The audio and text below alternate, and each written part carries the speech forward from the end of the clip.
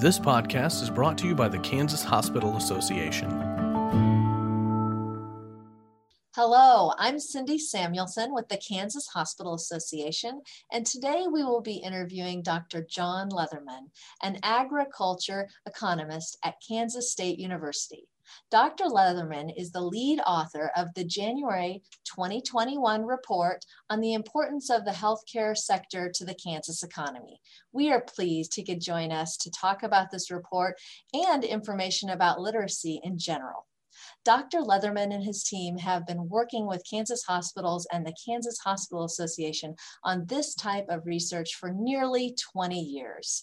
Dr. Leatherman, how did this collaboration begin? Well, first of all, thank you, Cindy, for having me on, and I'm happy to visit with you today. In terms of background of this particular program, it began somewhere around the year 2000 when an organization called the Rural Policy Research Institute, with the support of the Federal Office of Rural Health Policy, created a program called Rural Health Works. It recognized that rural healthcare systems were under stress, and it was intended to strengthen rural community healthcare systems.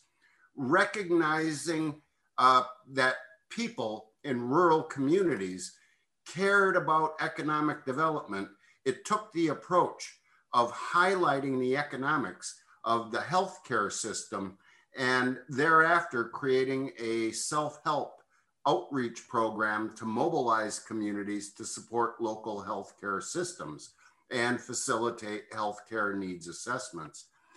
As it happened in the early 2000s, a number of Kansas hospital administrators became aware of the program through their participation in national conferences, and they went to KHA and asked, can we do this here in Kansas?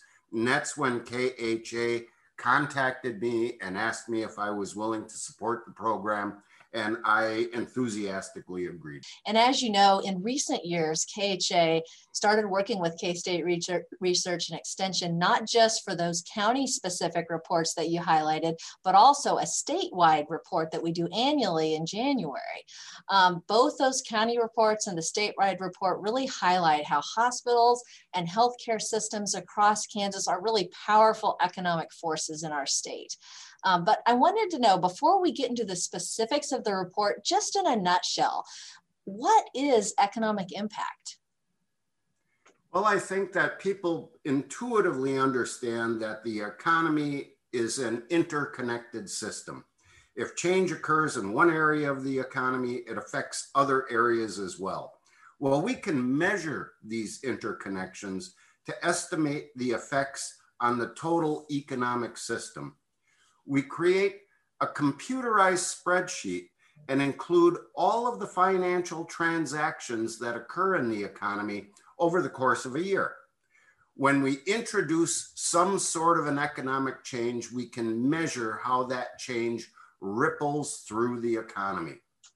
The total economic change actually has three components. There is the direct economic change, which is the economic impact that arises from the sales, wages, employment generated by the business activity. It also arises indirectly through businesses purchasing goods and services from other local businesses. And finally, it arises from workers who spend their wages and income for household goods and services. These linkages together tend to distribute the impact of an activity or event very broadly throughout the economy. Dr. Leatherman, in these economic impact reports that K-State researchers have been working on, you're identifying three primary ways that healthcare influences the local economy. You mentioned it attracts and retains businesses, it attracts and retains retirees, and it creates local jobs. Can you highlight the important linkages? Well, yes. First of all, healthcare represents a huge quality of life issue for employers as well as citizens of a community. As far as employers are concerned, quality of life, such as education and healthcare services, represents a significant factor. Good healthcare and education services are important considerations when someone is looking at a community for location. Employees and managers may offer strong resistance if they are asked to move to a community with substandard or inconvenient health services. Secondly, when a business or industry makes a location decision, it wants to ensure the local labor force will be productive. And a key productivity factor is good health care. The third factor that businesses and industries consider in location decisions is the cost of healthcare services. Corporations look very carefully at things like healthcare costs, and sites that provide healthcare services at low cost oftentimes receive priority. Secondly, retirees are a special group of residents whose spending and purchasing can provide a significant source of income for the local economy. Retirees represent a substantial amount of spending, including the purchasing power associated with pensions, investments, Social Security, Medicare, and other transfer payments. Interestingly, in Kansas, 40% of total household income comes from these types of transfer payments. And additionally, middle and upper class income retirees often have substantial net worth. Studies have shown that healthcare services are an important factor influencing the location decisions of retirees. One study found that 4 items were the best predictors of retirement location choices: safety, recreation, housing, and healthcare. And another study found that a majority of potential retirees said that healthcare services were in the must-care category when considering a retirement community. Only protective services were mentioned more often than healthcare as a must-have service. Finally, we have to consider job creation. And job creation represents an important goal for most local economic development programs. National employment in healthcare services increased by 92% from 1990 to 2015, and by almost 400% since 1970. In rural areas in particular, employment in health-related services often accounts for 10 to 15% of total employment. This reflects the fact that the hospital is often the second largest employer in a rural community, with only local government, including schools, typically the largest employer. Actually, as an aside, when we go back to the Great Recession of 2008 to 2010, and that may seem like the good old days and with today's COVID contractions, but in the Great Recession, every sector of the economy contracted with the exception of one: healthcare services. Every other sector, including government, shed jobs while healthcare continued to grow. Another important factor is growth of healthcare spending. Health services as a share of gross domestic product have increased substantially over time. Americans spent $75 billion on healthcare in 1970, which accounted for about 7% of the gross domestic product. In 2015, healthcare spending increased to nearly $3.2 trillion, or over 17% of GDP.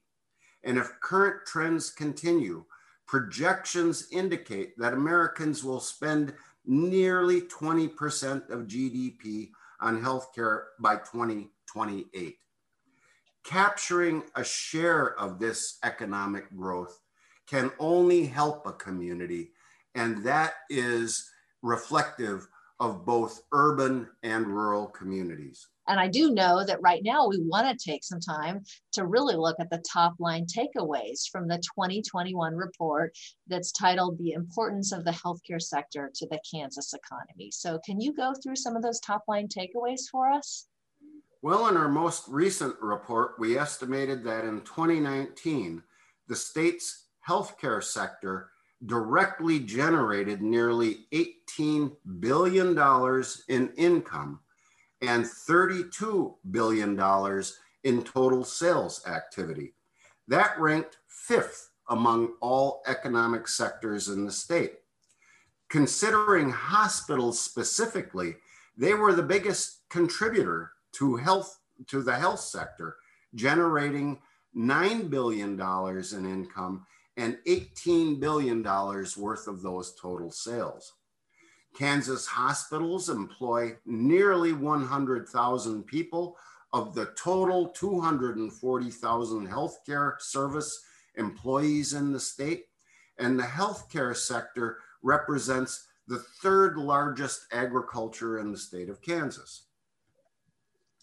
Well, Dr. Leatherman, we talked at the top of the call a little bit about the history of the report and the report itself. And obviously the direct economic impact is impressive, but what often interests folks, as you've alluded, is this ripple effect, this broader look at the economic impact. Can you talk a little bit more about this?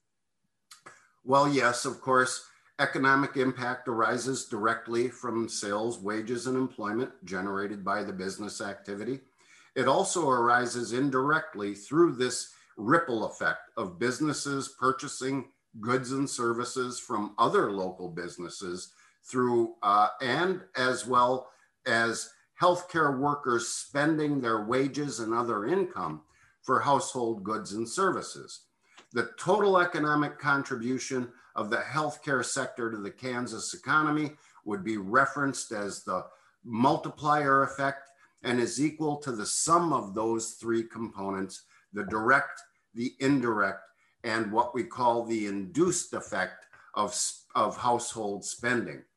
Since the total impact of the healthcare sector expenditures is a multiple of the initial expenditures, we create this economic multiplier to figure out the incremental addition in association with that. So if you see an economic multiplier, say, of 1.5, indicating that for every $1 million of direct expenditures, there is an additional $500,000 generated in the economy, or an employment multiplier of 1.6, indicates for that each job that is created by the direct expenditures in the healthcare sector, an additional 0.6 jobs are supported due to business or indirect activity and household or induced spending activity throughout the entire economy.